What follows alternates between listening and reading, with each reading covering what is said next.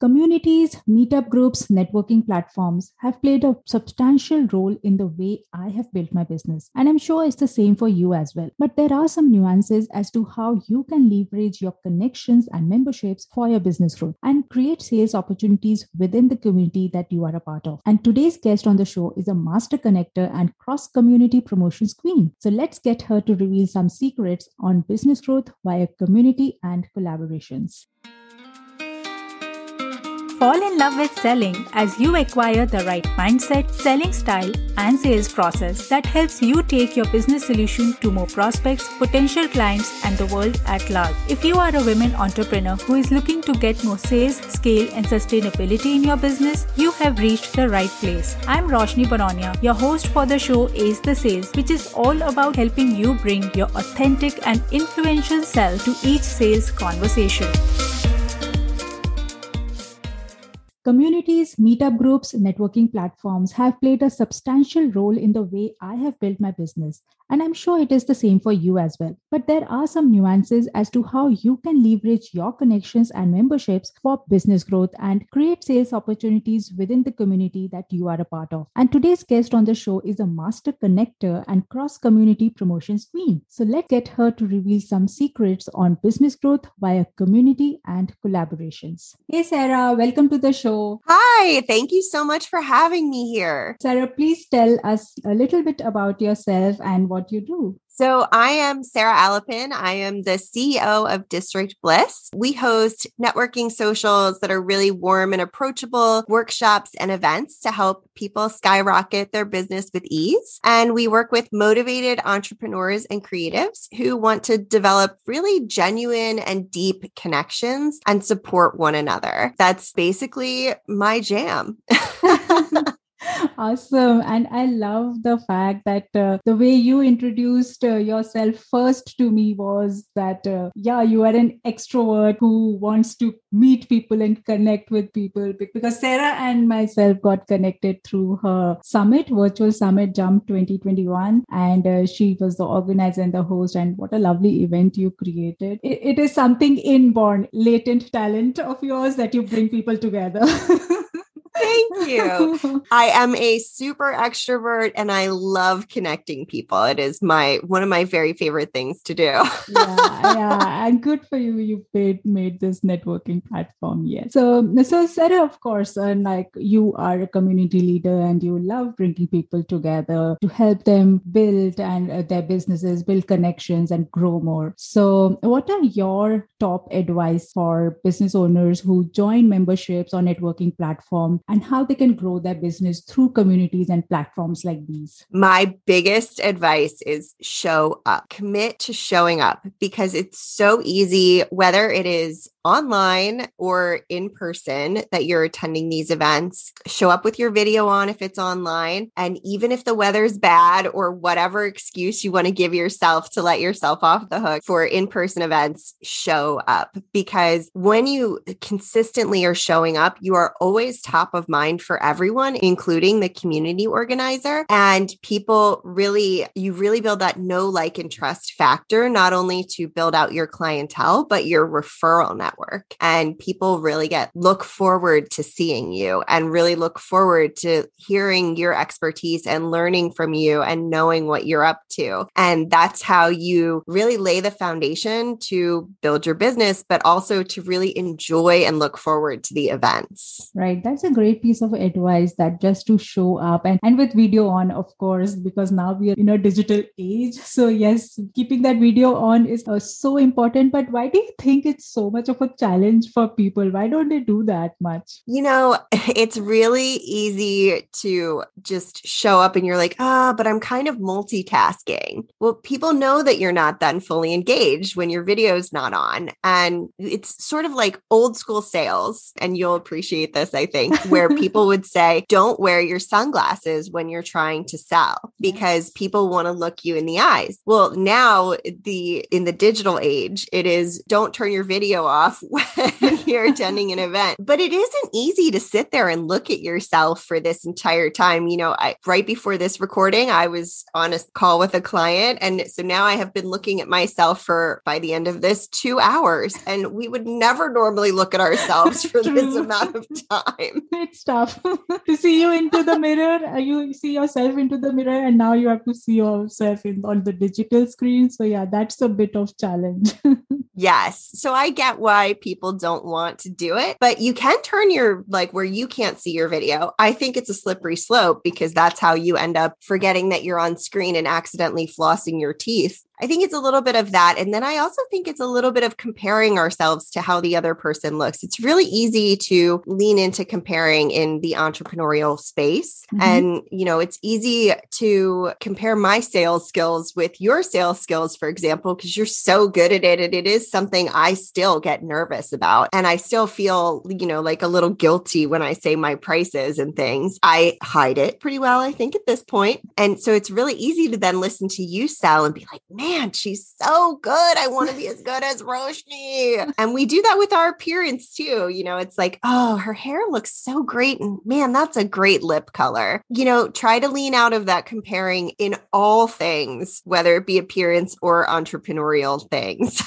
Absolutely. So instead of just comparing yourself, take it as inspiration. That is something she does really well. How can I do at least 40% of it, 30% of it? And that could be a starting point. So yes, leaning out of that comparison is something very critical. So what are some of the other mistakes that you have observed people usually do when they are networking per se, whether in person or virtually? Because networking is a huge challenge for women, especially. They hide themselves, they do not come forward, and they try to avoid it. So, but even if they do, what are some of the mistakes? What are the things they are doing wrong? Because you observe them a lot. I do. And I'm a very observant community leader. So when I see them, it's very, glaring to me. There are two things I see on a regular basis that happen. The first thing being leading in by talking about yourself. Mm-hmm. So when you attend any event, because any event you attend is a networking opportunity, then if you lead in with, hi, this is who I am, this is what I do, that is going to immediately put the other person into very face value conversation at best. So you either turn them off or you will just get a really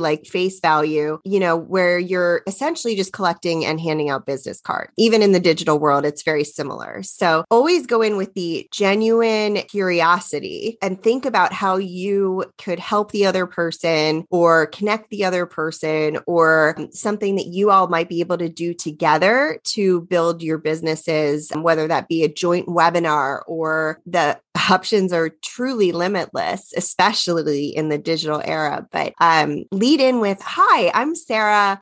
It's really nice to meet you. What have you been up to? Or what are you up to in your business? And ask about goals and try to find goals that align so that you can support one another. And genuine curiosity is the way that I try to approach all of my networking opportunities. And then the other thing is, I see this happen a lot. And this is actually why I founded District Bliss. I don't know if you know my founder story or not. Yeah, I know, but yes, listeners would love to know that. Okay. So I was a photography professional. And when I started out, I knew I needed to bring on a team. So I started going to networking events and I would introduce myself and I would say, oh, hi, it's so great to meet you, and try to start conversations. And then as soon as the other person found out I was also a photographer, if they were a photographer, they would turn around and say they didn't need to talk to me. They didn't need to know me. And that was such a huge mistake because, first of all, I can't take every photography client, nor is every client the right fit for me, and nor am I the right fit for every client. But also I needed to hire people to support my team because I just didn't have the time or physical capacity or anything to be in a million places at one time. So even if you think someone might be your quote unquote competitor, then you still should be thinking about a way that you two can support one another. And even if that is just to commiserate or to celebrate wins together or whatever, and maybe not like collaborate per se, it's so important to have your finger on the pulse of what your quote unquote competitors are doing or other people in your direct industry. And, again, not everybody's the right client for every entrepreneur. And there's more than enough business to go around. So that's the other big thing. And I guess now I have a third thing. Afterward, follow up. So actually, I can tell you, right, we have this firsthand experience, Roshni, where you had to follow up with me about getting on this podcast, I think 3 times before you got a response from me. And it wasn't because I didn't want to do it. It's because I kept losing your email in my inbox. And you were on my list for like a month and a half of just like schedule Roshni. And it feels really bad to have to keep punting it down the line like that.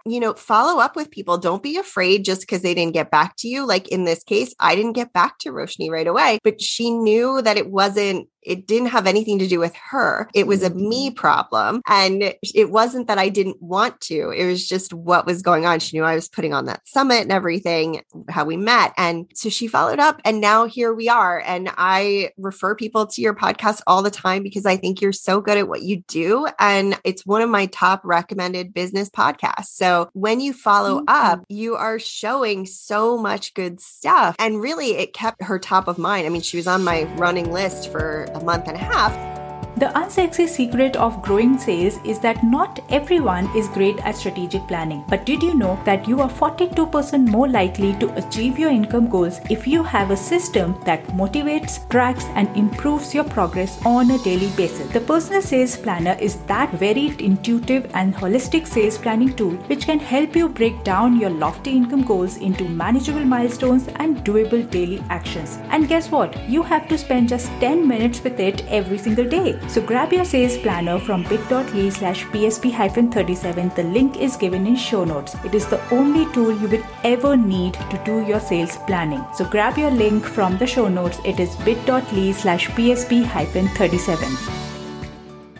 Oh my God. I was holding so much of space. I'm so flattered now.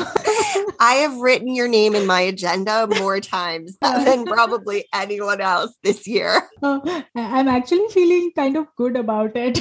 Following up is perfect. Yeah, absolutely. And I think it comes from something around me being in sales so much that I've developed a thick skin to this, people not responding immediately, because I truly know that it's not personal. It is not me they are saying no to or they are ignoring, because people have tons and tons of things to do. People are busy. You are so busy and you've got so many things going on in your life and everywhere else in work and business. So of course you have to prioritize and choose, and it's the same for everyone. So we need not feel bad. And that's why you rightly pointed out that follow-up is essential. And in a networking also, in fact, one of my biggest paid gig last year, which went on to create Asia Book of World Records. That was a project which was about bringing together women to create awareness about saving water. And that project went on to create Asia Book of Records. And the person who was leading that project, I met her at a networking event and I just followed up with her to fix up a meeting and let's meet and explore what can we do together and just getting to know each other. That's the way we landed up together doing this huge project. And that's the way opportunities gets created. Thank you so much for highlighting that show up and then follow up. Yeah. And then up level with it. Yeah. All the ups.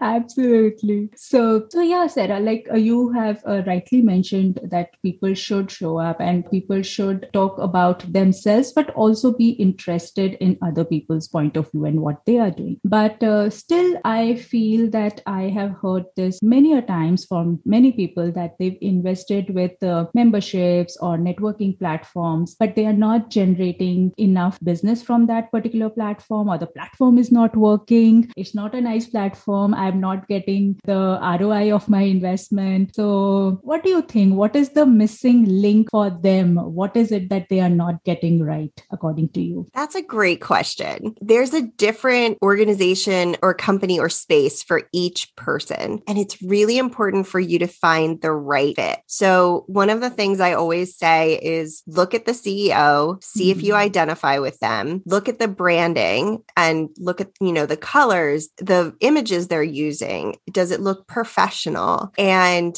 then kind of talk to other people who are in that organization and see where they have found success, see what they've found challenging, and give feedback if you're finding something like the platform isn't working well, or we've had people who have had trouble getting access to, let's say, Google Calendar. And it's because they gave us an email that wasn't the email that connects to Google and they weren't talking to each other. We're used to that happening. Because we've heard it before. So if you're finding some sort of problem, then reach out and let them know, because chances are it's something that either they've heard before or it's some weird glitch, and they will immediately help you fix it. So I'd reach out sooner rather than later if that's the case. When you're going to an event or when you are exploring a membership, it's a great idea to first attend an event and then even get on the CEO's calendar and sit down for a conversation and make sure that it's the right fit for you before you commit to a year-long membership, because the last thing you want to do is commit to showing up, because this isn't just money you're spending. If you're going with my first tip and you're committing to showing up, it's also a lot of time, and your time is very valuable. So make sure that you are going to be beneficial. And I like to get on CEOs' calendars before I sign up for anything. When I signed up for my CRM, I got on the CEO's calendar before I even signed up for that.